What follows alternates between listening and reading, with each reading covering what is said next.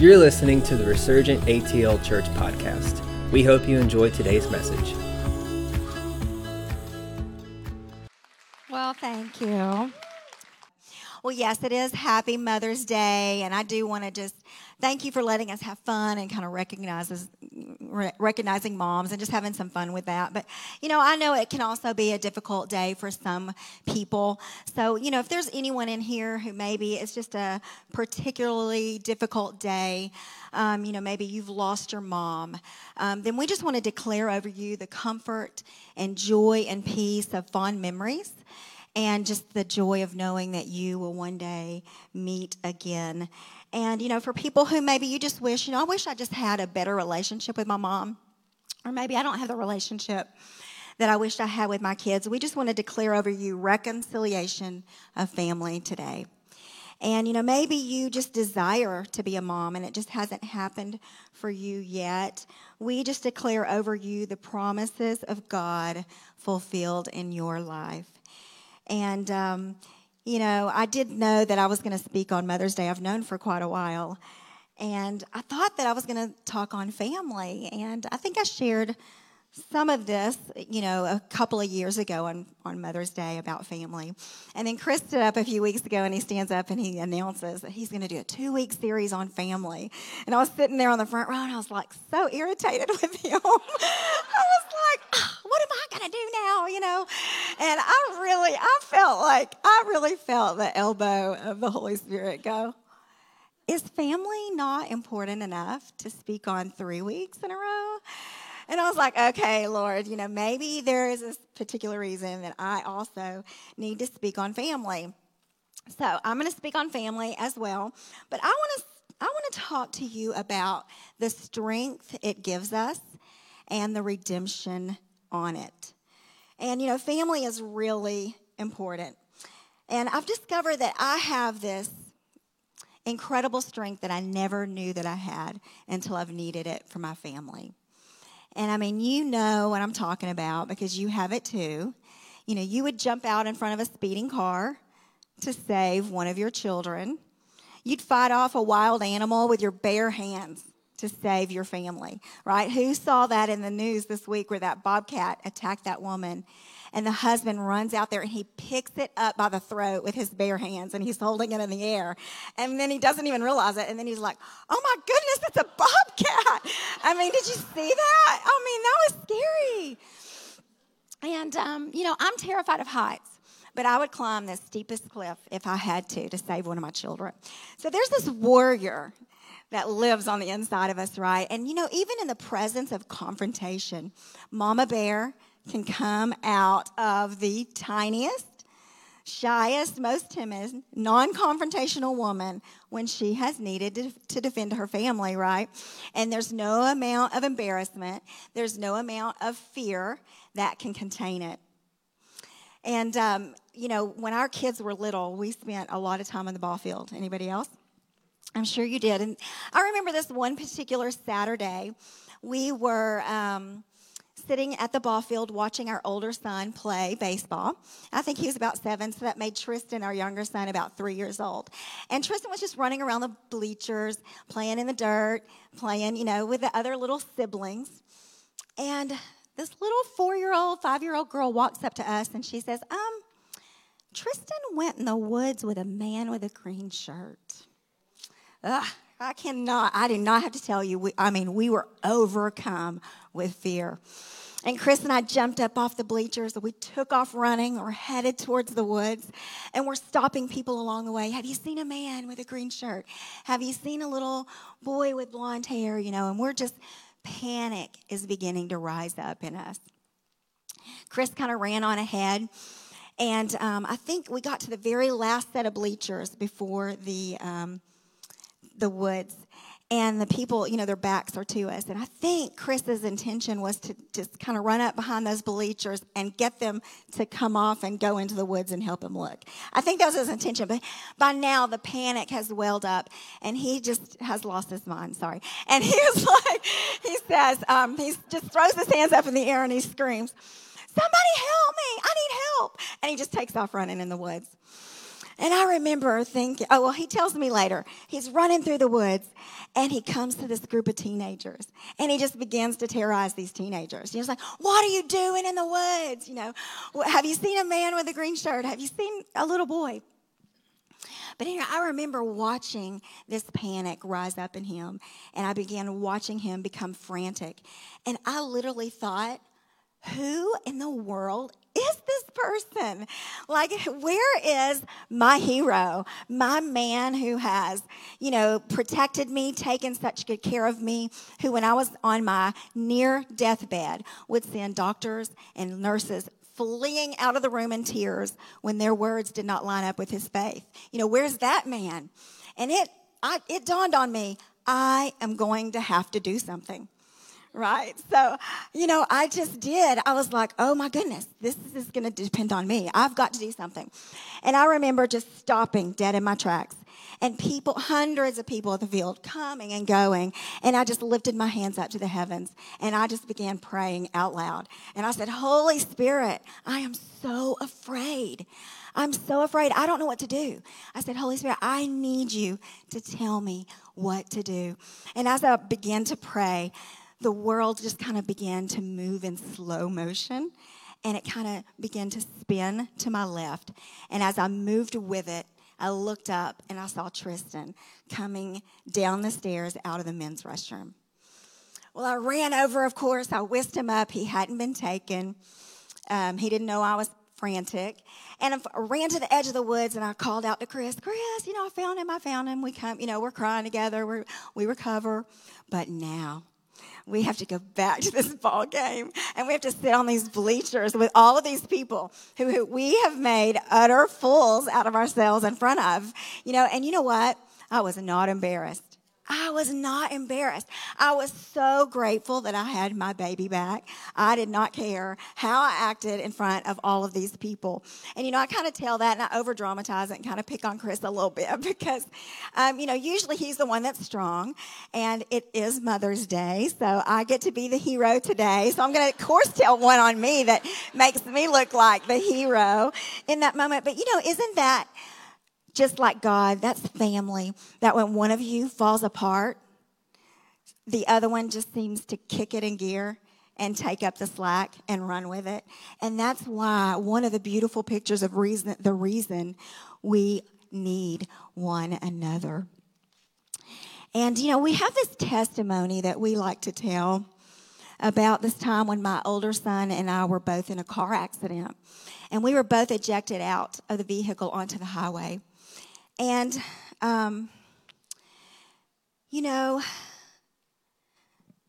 when that happened, the enemy tried to appear to me and try to convince me that Cody was dead. But I can't even explain it. There's something on the inside of me that just welled up, and it just took over. And I began to declare life. I began to declare truth. I began to declare what God's word said about the situation. And I said, no, Cody will live and not die and proclaim the wondrous works of the Lord. And when I said that, I knew that he would live. In the midst of the most difficult thing that I had ever encountered, I found this deep inner strength that I never knew that I had. And how many moms can attest to this? That so much of motherhood has been learning about strength you didn't know you had and overcoming fears that you never knew existed, right? So family gives us strength. It makes us stronger. And did you know that God's solution to all of the pain and suffering in this world is family? Yeah, his solution is to raise up healthy families who would extend his healthy family throughout all of the earth. Because there's strength in his family and there is destiny on his family. And of course, we do live in this world where, the wounds of an orphan spirit has impacted every soul. And it's because the enemy wants nothing more than to destroy family. He would love to destroy God's solution. And he was the original orphan. He was the first orphan, and he wants us to just join him in that orphanhood. But the good news is that every orphan and every broken heart can find a home in his family and can encounter a heavenly Father. It's good news, right? So, Chris shared a couple of weeks ago about God's design being family. And we know him as family. We call him Father, Son, and Holy Spirit, or nurturing one. And I even want to go back to one of the scriptures that he looked at. This is Genesis 1. I want to start with 27, just where, God says, let us create man in our image, male and female. And then a couple of verses down, he says, and he blessed them. And he told them to be fruitful and multiply and fill the earth and govern it. And Isaiah even prophesied what it would look like. In Isaiah 6, it says, I saw the Lord and the train filled the temple. And the seraphim were calling out, holy, holy, holy, the Lord God Almighty. And the whole earth will be filled with his glory. It's beautiful. God created the earth with the purpose of birthing a people who were made in his image, who would display his glory among all the earth. And, he created us for relationship. He created us for partnership. His intention was to rule the earth in partnership with us. And he wanted to know us, and he wanted to be known by us. That's family. He wanted us as family. And, when Chris and I first were planning on starting Resurgent ATL, we spent some time the summer before. And we were at this little lake house, and we were sitting in the living room, and we were just talking about, what's the purpose of starting a church? I mean, is the purpose to just really have a different location to meet on Sunday morning? Or do we have a purpose? What's behind this? And Chris just kind of began talking to me, and he was saying, I really want to what am I trying to say? I want to build a place that just makes people feel valued. I want them to feel like they can chase after their dreams. I want them to feel empowered and just loved. I want a place of authenticity. And out of that conversation birthed our mission statement here at Resurgent ATL, which is that we want people to feel valued and known and loved extravagantly and empowered to pursue their dreams and destinies. And, as we've began meeting over the last few years, our motto has kind of become building family around his presence. And those two things, our mission statement here and our motto, those really have been driving us to the long-term vision. The overall vision of the church is that we want to become a family who creates community that transforms culture. I mean, how are we going to transform culture? And really, it's by displaying his glory among all the earth. When God created his family, he created it with a directive. He said, be fruitful, multiply, fill the earth, and subdue it. And if we're going to do that, it really requires us to develop every member of the family into mature, powerful adults. See, because God's true church family, as we might call it, our church family, it's not merely about creating a safe place for everyone to belong. But it's really about creating an environment in which every member is able to discover and fulfill the purpose which God has created them. So family is a place of intentional development, right? Intentional development. And God's design in healthy family is that he gave us this ability to love deeply. I mean, he's given us the ability to love unconditionally. And if he didn't, we would probably give up on relationship. Because think about all the relationships that you've given up on that are outside of family, right? Because it became too difficult, too much of an investment on your part, just way too much work. Ooh, I'm out of here. And you just gave up on relationship, right? But God has given us this ability to love deeply and unconditionally. And, if we're going to build a healthy family, especially among our church family, we cannot give up on relationship. And another thing he did when he was establishing family is that he gave us this desire to see our children succeed. And really, he gave us a desire to see our children surpass us. And, we have this little saying around here that I want my ceiling to be my children's floor. And we've even said it, I think Chris said it last week in the church body, I want my ceiling to be the next generation, their floor. And you know what? It is not to make their destiny more important than ours. It is really so that we would involve them in the family's destiny. See, we are to incorporate them in the whole family. And how do we do that? We impart identity, we impart community, we impart maturity, and we impart responsibility. So he's given us this deep ability, he's given us this ability to want to see other people succeed. So in healthy family, jealousy just never works. When Adam and Eve sinned, of course we know this, it damaged family in a massive way. And his plan of filling and subduing the earth became a source of brokenness. And when sin entered the earth, God, he put in motion his redemptive plan. You know how he did it? Through family. And I love that when things didn't go as planned, God wasn't fazed. That's not me. When things don't go as planned for myself, I'm fazed. It shows. I'm not too happy about it when things don't go planned. I like things to go the way I plan. But you know what? God already knew what it was that he would do. And he would send his son to redeem mankind, and he would do it through family. Isn't that good? And you know how he did it? He did it through Abraham and Sarah and Isaac and Rebekah. So I want to take a few minutes this morning and talk about these mothers. I want to start out with a mother of Sarah. God gave Sarah this specific promise. And how many moms in here, you have a specific promise over your family? You probably should all raise your hand because you have a promise. And she had this specific promise. And, because she didn't see her promise come about in her timing, she nearly messed it all up by trying to help God out. And she creates for herself this problem outside of God's plan. So I want to look at this. This is found in Genesis 15.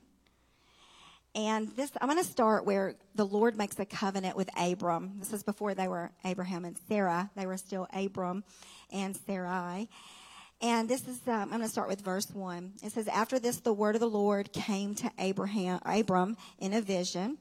And he said, do not fear, Abram. I am your shield, your very reward. But Abram said, Sovereign Lord, what can you give me since I remained childless? You've given me no children, so a servant in my household will be my heir. But the Lord said to him, a son who is your own flesh and blood will be your heir. Look up at the sky and count the stars, if indeed you can count them. So shall your offspring be. So they have this promise over their family, right? But years go by and no child. And what does Sarah do? She decides to help God out. Anybody ever help God out? She decides to help God out and tell God how to fulfill her promise. And this is found in the next chapter, Genesis 16. And it says that Sarah took her Egyptian slave Hagar and gave her to her husband. He slept with Hagar, and she conceived. And when Sarah knew Hagar was pregnant, she began to despise her mistress. Why is she mad at Hagar? Because this was her plan, and it's all working out just like she planned, right? But, it's because she finds herself on the outside looking in at someone else, living her promise, her dream. And why does she do this? Why does she create an Ishmael for herself? It's simply because she forgot who she was. Disappointment can make you forget who you are. How many of you have really experienced some serious disappointment? And your identity just goes right out the window. And sometimes we forget who we are. And what does God do? Does he say, oh, well, Sarah, you really messed that up. I guess my plan can't come about now. Or he didn't say, well, you're just disqualified from the plan. It's just not going to work out for you. No. He reminds her of who she is. And he even changes her name. So let's look at Genesis 17. He says, and as for Sarah, your wife, right? First of all, he's saying, you're the wife, Sarah, not Hagar. You are the wife. So he reminds her of who she is. He says, and as for you, Sarah, you're the wife. You will no longer be called Sarah, but you will be called Sarah. And I think it's funny that both of those names have the same meaning. They both mean promise. They both mean princess. And you could even go further to say they actually mean my princess. And it's almost as if God is saying, hey, look, Sarah, you're the wife, and you're Sarah, you're my princess. But if you're not quite getting it, let me change your name and call you Sarah, which means my princess, right? You are my princess. Get it in there. You're my princess. And then he takes it a step further, and he gives her her very own promise. He says, you will be the mother of nations. And kings of people will come from you, right? Not from someone else, but from you. And I do want to even point out that in the very next verse, it says, Abraham fell face down. He laughed and he said to himself, will a son be born to a man 100 years old? Will Sarah bear a child at the age of 90?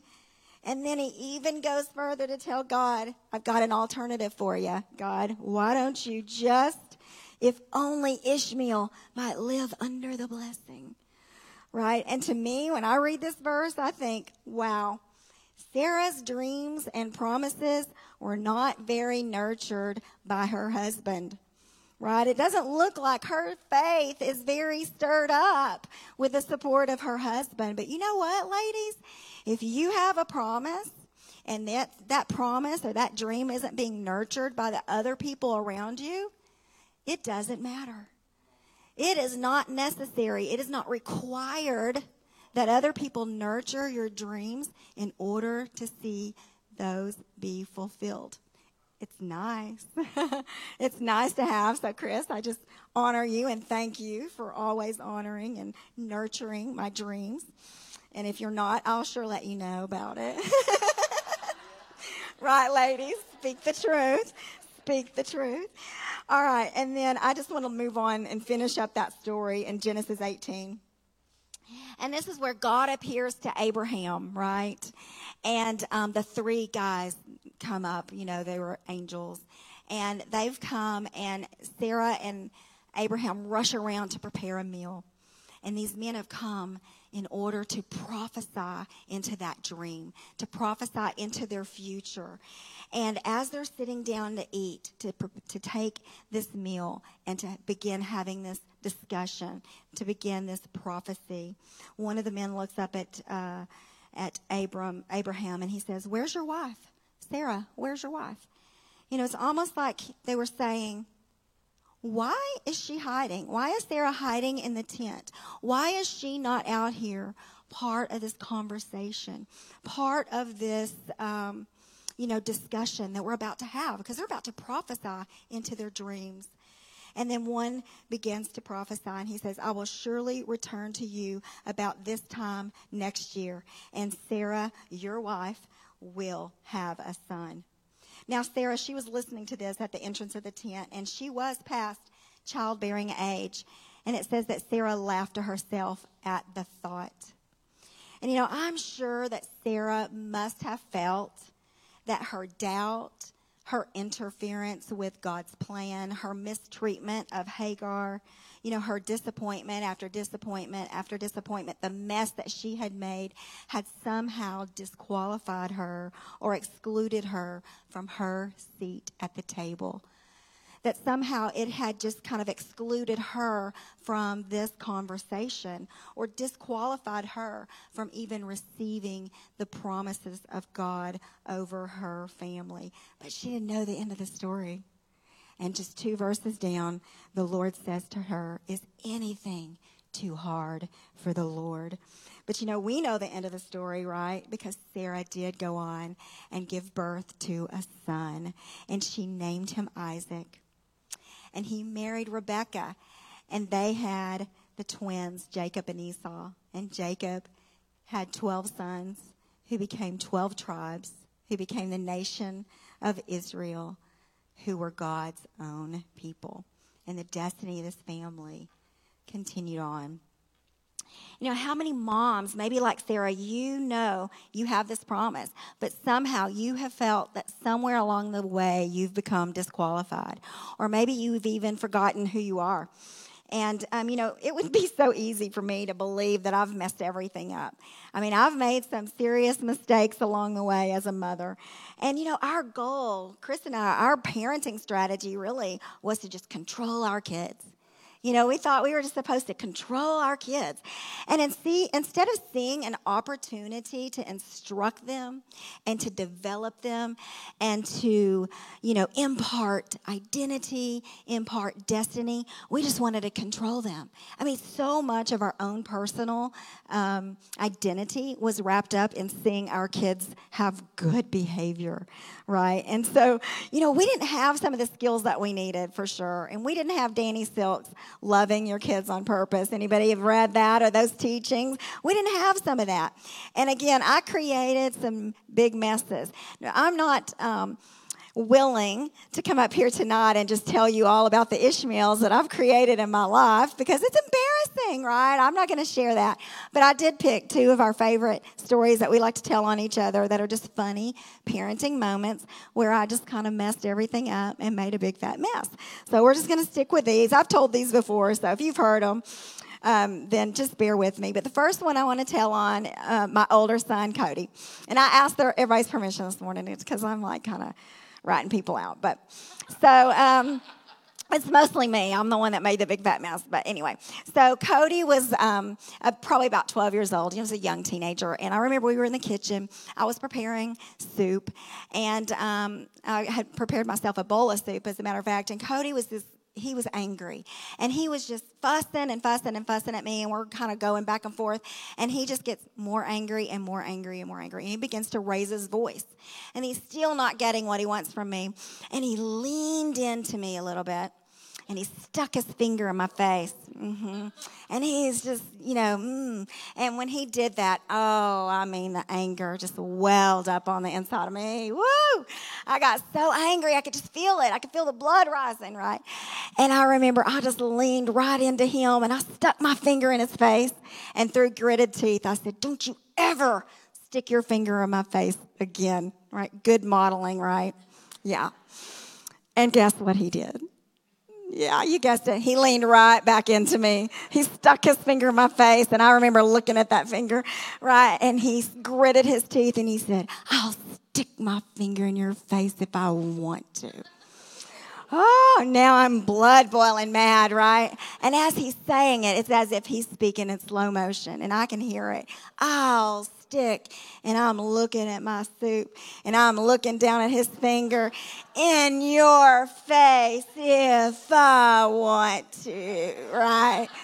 And I just took that bowl of soup, and I went, and I just threw it right in his face. Well, yes. So, of course, this shocked the both of us terribly.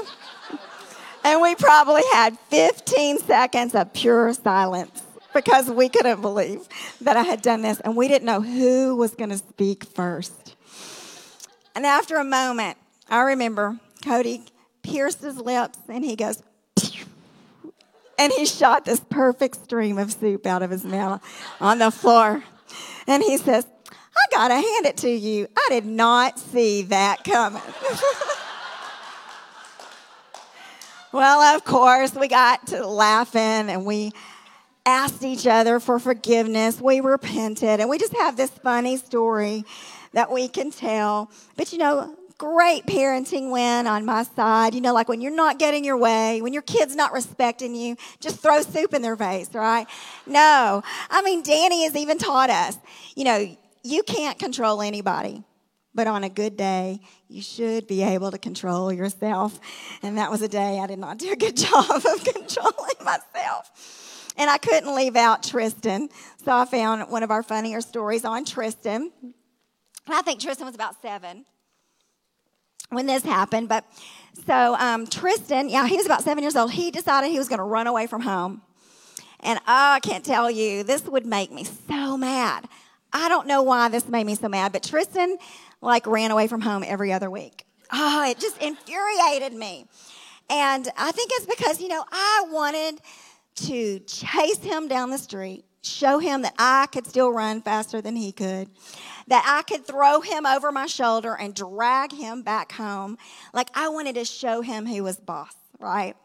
I wanted to show him that I was in control. And I know all those parenting strategies. You're supposed to help them pack their little suitcase and, kiss them. Oh, you have a good trip. We'll miss you, I knew that, but that is not what I wanted to happen, right? Because I was mad. And I'm thinking, plus, how dare he embarrass me in front of the neighbors? They even know what's going on, right? But I was just this anger was just burning on the inside of me.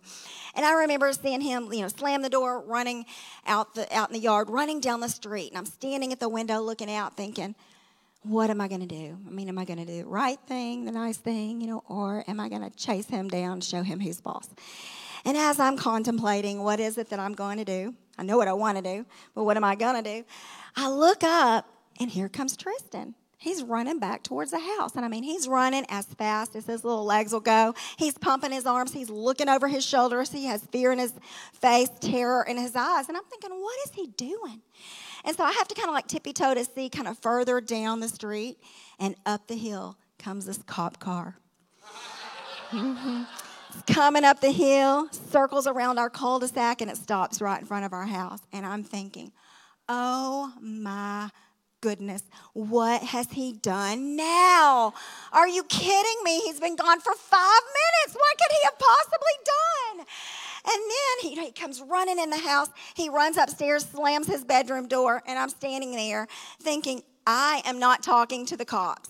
I am so embarrassed. I will never. So I'm looking for Chris. I'm like, oh gosh, I run in the basement. I said, you get out there. The cops are here. You intercept them before they get to the door because I am not talking to the cops, So Chris runs out. He goes outside. He walks to the end of the driveway and he talks to them for a long time. And of course, they were just looking for our neighbors or they were just trying to see if we had seen something. And Chris comes back into the house. And when he does, we're all kind of waiting for the story. Tristan opens his bedroom and he hollers down at Chris, well, what did they say? And Chris looks up the stairs. He sticks his finger out and he says, they said they'd let it go this time. But if you ever run away from home again, they are going to have to take you in. Oh, Lord. Whew. Yeah, so thank goodness. So, the funnier part about this is I think Tristan was 16, 17 years old. We were telling that story at just a family gathering or something, and Tristan says, what? All these years I thought you'd call the cops on me. I was like, oh, darn. I could have really used this for my benefit, right? But, we just tell that. That's just a funny story. It's one of our favorites, but it's kind of a testament to just God's sense of humor and how he is so good about saving us from ourselves when we're about to create a mess or just make a fool of ourselves or whatever. But God always comes through for us when we need him the most. So, I have had to ask my kids to forgive me more times than I even want to admit. And even if I didn't do a great job of imparting identity, God imparts identity. And no mother is perfect, and love will always overcome. And, 1 Peter 4:8 says love covers a multitude of sin. And I just want to take one brief moment to mention one other mother. I told a longer version of Sarah, but I want to mention Rebecca. Sarah and Abraham, they gave birth to Isaac, and then Isaac marries Rebecca. And Rebecca, as a mom, she has a promise. Just like Sarah, she has a promise from God. It's in Genesis 25:33, and he tells her that 2 nations are in your womb, and 2 people from within you will be separated. 1 people will be stronger than the other, and the older will serve the younger.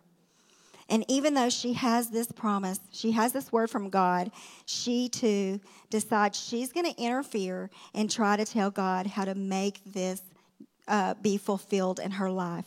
And we know the story. She deceives her husband, and she and Jacob deceive, Jacob's father. And Jacob receives the blessing, but because of it, Jacob is forced to flee for his life. And this family's ripped apart, and they are broken. But we know that God's favorite story to tell is the story of redemption. And, they lived apart. These 2 brothers lived apart for more than 20 years. That would break my heart as a mother to see your sons living apart. And, Jacob hears that Esau's coming, and he thinks, oh, my goodness, it's time. He's finally come to kill me. And he divides his family up, and he decides, I'm going to go ahead and try to intercept him. And he ran on ahead, but it says, but Esau ran to meet Jacob and embraced him. He threw his arms around his neck and kissed him, and they wept. And forgiveness began to take place. And later on, Esau says to Jacob, let us start on our journey together, and may it lead us to trust, hope, and peace. And the family is restored. After that, they lived among one another for a long time. But later it says that their possessions became so great that they had to expand their territories. They became 2 nations, and Rebekah's promise was fulfilled, and this family's destiny continued on. And isn't it comforting, ladies? And it could be for men too. Just think about this, that even the mistakes of Eve and Sarah and Rebecca could not stop the destiny that God had for this family. And, in all of our mistakes that we made with our children, we tried to hold on to this one truth. And that truth is that nothing else matters as long as we can maintain a heart connection with their hearts. That we would stay connected as family. Maybe you think your family has too much of a mess that it can't be restored, or maybe you're believing God for a son or a daughter to come home. Know this, that God has redeemed damage and brokenness in the family. That's good news, isn't it? So, ladies, I want to remind you, I'm going to close with this. I want to remind you of something. In January, I spoke this message on redemption. And I talked about how God redeemed it all from garden to garden. And I think it's just a beautiful picture for ladies. And I know that God redeemed many things for Adam. But today we're talking more to the ladies. So I'm going to talk about just what he did for Eve and how he redeemed it all from garden to garden. And what I love about God's redemption is that no detail goes unnoticed. And he loves to take every story back around into a full and complete circle.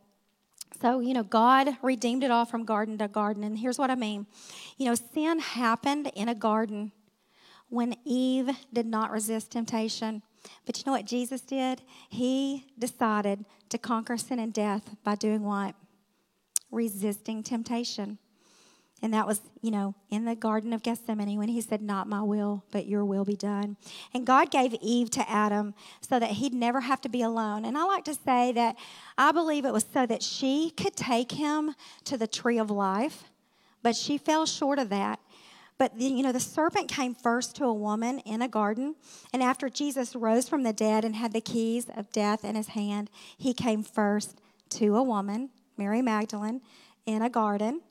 And he commissioned her. He said, go tell the disciples that I've risen from the dead. And in that moment, he restored woman's voice.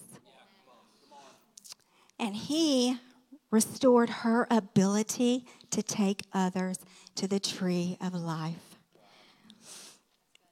He redeemed woman from the stigma that had been placed on her. He removed the shame that had been brought on by sin. He restored womankind to her rightful place of co-dominion and honor among man. And you know what? He also gave woman a promise. This is in Genesis 3:15 when he simply tells the enemy, I've put enmity between you and the woman and between your offspring and hers, and he will crush your head and you will strike his heel. And in that is a promise of a redeemer who in the future would not only crush the head of the serpent, but that God's judgment upon the serpent contains the promise of ultimate victory through the woman by her offspring. There's destiny on family. So again, God's solution to damage of sin was to raise up family. And it wasn't just so that he could have this nation to call his own, but it was to raise up a family that would ultimately give birth to the Redeemer. See, that was his destiny on this family. So today I want you to go away with a couple of little takeaways. The first one is that family makes you strong. You have this incredible strength when it comes to family, and no one is meant to do this alone, right? Physical family or church community, right? We're not meant to do this alone. We must stay connected as family. There's destiny on family. So God has redeemed damage and brokenness in family. And through that redemption, you know what he did? He restored family to its original intention in creation. And the whole earth will be filled with his glory because God restores it all and he redeems it all. So this is how we're going to end our day. We are going to make some declarations over our family. So I want you to stand up, stretch your legs, get your declaration voices ready, be bold, be strong. And I think Ryder's going to put these up. And I want you to say it like you mean it. So I want you to shout this out to the mountaintops. But these are declarations over different relationships. Are y'all ready? Help me out. Don't make me do it alone. Okay, ready? 1, 2, 3. I declare that the God of breakthrough is making me a powerful builder of family, relationships, and community. I am empowered to create an amazing family through marriage, childbirth, and adoption, through creating epic friendships, and through being a leader to my extended family and a real member who blesses my community. All right, next declaration. Ready? I believe everyone in my family and friendship network will have an opportunity to know and fully love God because of our connection. I declare that my whole household will be saved, walking in their full connection with God in complete destiny. My family, household, and relationships will be blessed. We will bless our extended families, careers, spiritual gifts, talents, and opportunities. In everything we do and everywhere we go, the God of breakthrough will help us succeed. He surrounds us with favor like a shield, and no weapon formed against us shall prosper. What the Lord has blessed, no one can curse. And last one, I think. God, a breakthrough, is bringing my family into the promised land, both individually and corporately. He will author and finish his will for us in our lifetimes, and nothing will be cut short. And last one, sorry guys. Ready? Be bold. Come on, let's mean it. God will break through any places we get stuck in relationally or financially, in our health, or in any other area that would bring about pain, destruction, or brokenness. God will cut off any plans of the enemy to steal from us, kill us, or destroy our connections. He will bring us into the life he planned for us, a life that is abundant and full through Jesus Christ, Savior, our Savior, Jesus Christ. I said it wrong. Hallelujah. Everybody say hallelujah.